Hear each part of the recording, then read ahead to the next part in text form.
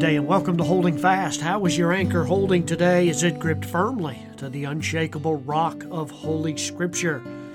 We are journeying with Jesus still in our podcast as the days and weeks unfold, approaching Easter, our celebration of Resurrection Day.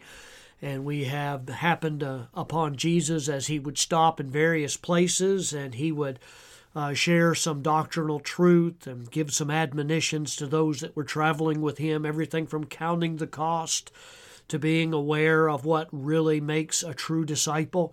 And so Jesus is teaching a number of things. I am struck as I read through the Gospel of Luke, and in particular this section.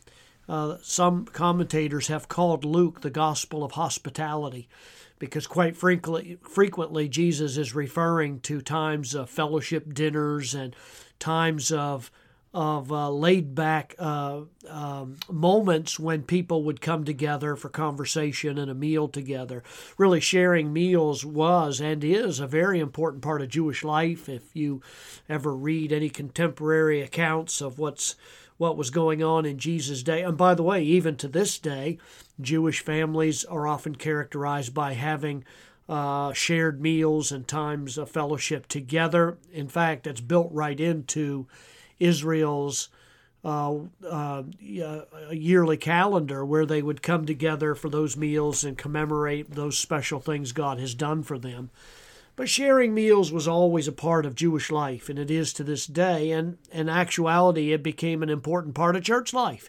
If you're a part of any kind of Bible-believing group, Bible-believing assembly of saved people, then you well know that potluck meals and fellowship times and ice cream suppers and all of those fellowships, aside from even the private ones, are quite frequent in a Bible-believing church. Well, at least in the East, in the ancient Near East, it was eating together, sharing bread, sharing the product of your labors is really a mark of friendship, and it is a mark of commitment to each other.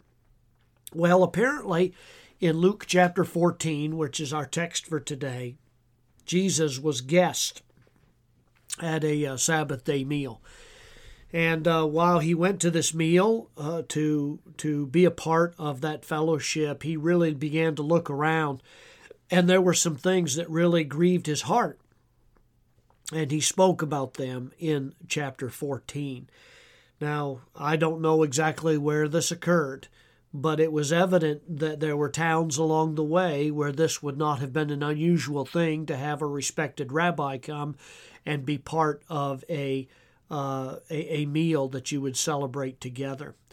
Apparently, when Jesus came into this particular home, Luke chapter 14 and verse 1 says, "And it came to pass, as he went into the house of one of the chief Pharisees to eat bread on the Sabbath day, that they watched him. And behold," the fact that it says they watched him really raises the question, did they have this certain handicapped man there at this meal as bait to try to get Jesus to trip up?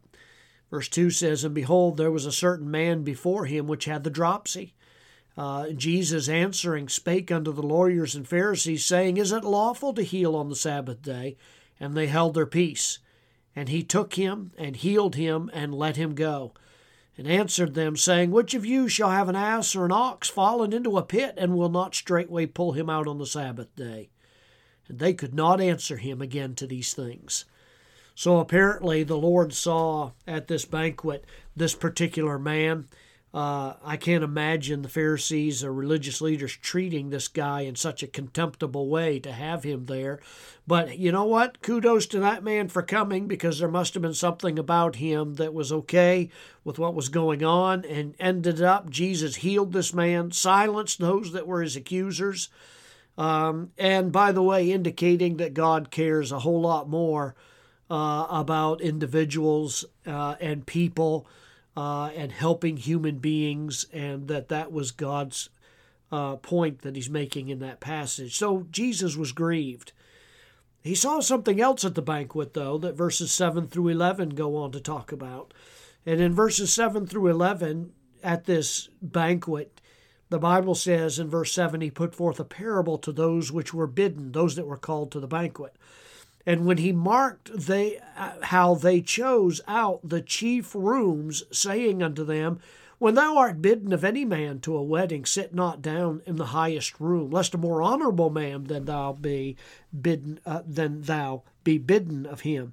And he that bade thee and him come and say to thee, Give this man place, and thou begin with shame to take the lowest room. And he goes on to say, listen, when you're called to come to a banquet, don't choose the chief seat. Go down and sit in the lowest room, because it's a whole lot better if somebody comes and calls you in a more honorable position. And so Jesus saw that people were seeking honor. They'd already ignored the needy that was there, but they saw that the people there were seeking to have the best seats in the house, rather than understanding a basic principle found in Scripture.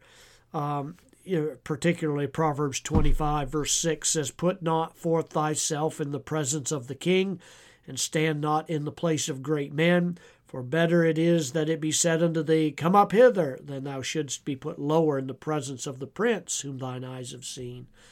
So seek not honor for yourself. And then last of all, in this particular passage in chapter 14 of Luke, Jesus is once again at this banquet. And in verse 12, Then said he also to him that bade him, When thou makest a dinner or a supper, call not thy friends, nor thy brethren, neither thy kinsmen, nor thy rich neighbors, lest they also bid thee again, and a recompense be made thee. But when thou makest a feast, call the poor, the maimed, the lame, the blind, and thou shalt be blessed, for they cannot recompense thee. That means to pay you back.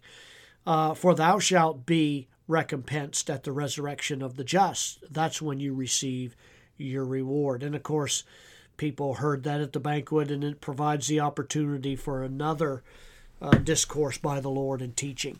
The thrust of Jesus' teaching in that passage was this: listen, don't just make it a habit to invite only those who can invite you in return.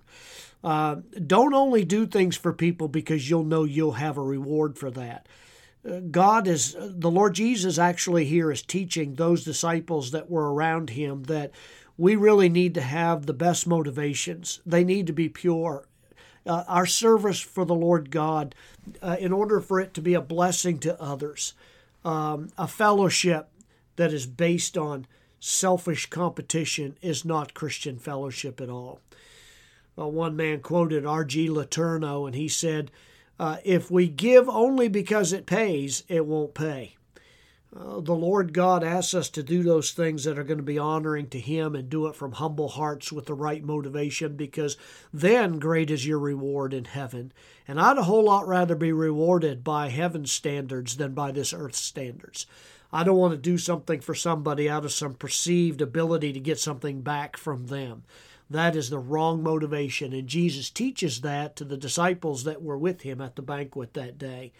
What a great example for us today, and I'm encouraging you to have that kind of spirit towards others as well, and look to honor and to be a blessing to those who don't have the ability to pay you back.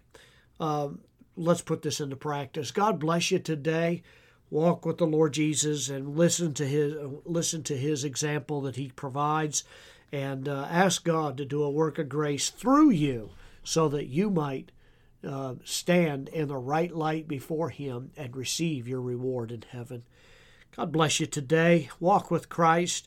Journey with him as we go. We have a few more weeks to go before Easter comes. Resurrection Day, that premier date on our calendar as disciples of Jesus Christ, is so special. I always get excited this time of the year, and looking forward to the hope, the freshness, the joy that is found in new life in Jesus Christ. If you haven't got that life, if you don't know what it's like to have that joy, will you please let me know? I'd be more than happy to correspond with you and give you the knowledge that you need on how to have hope in a lost and dying world. God bless you today.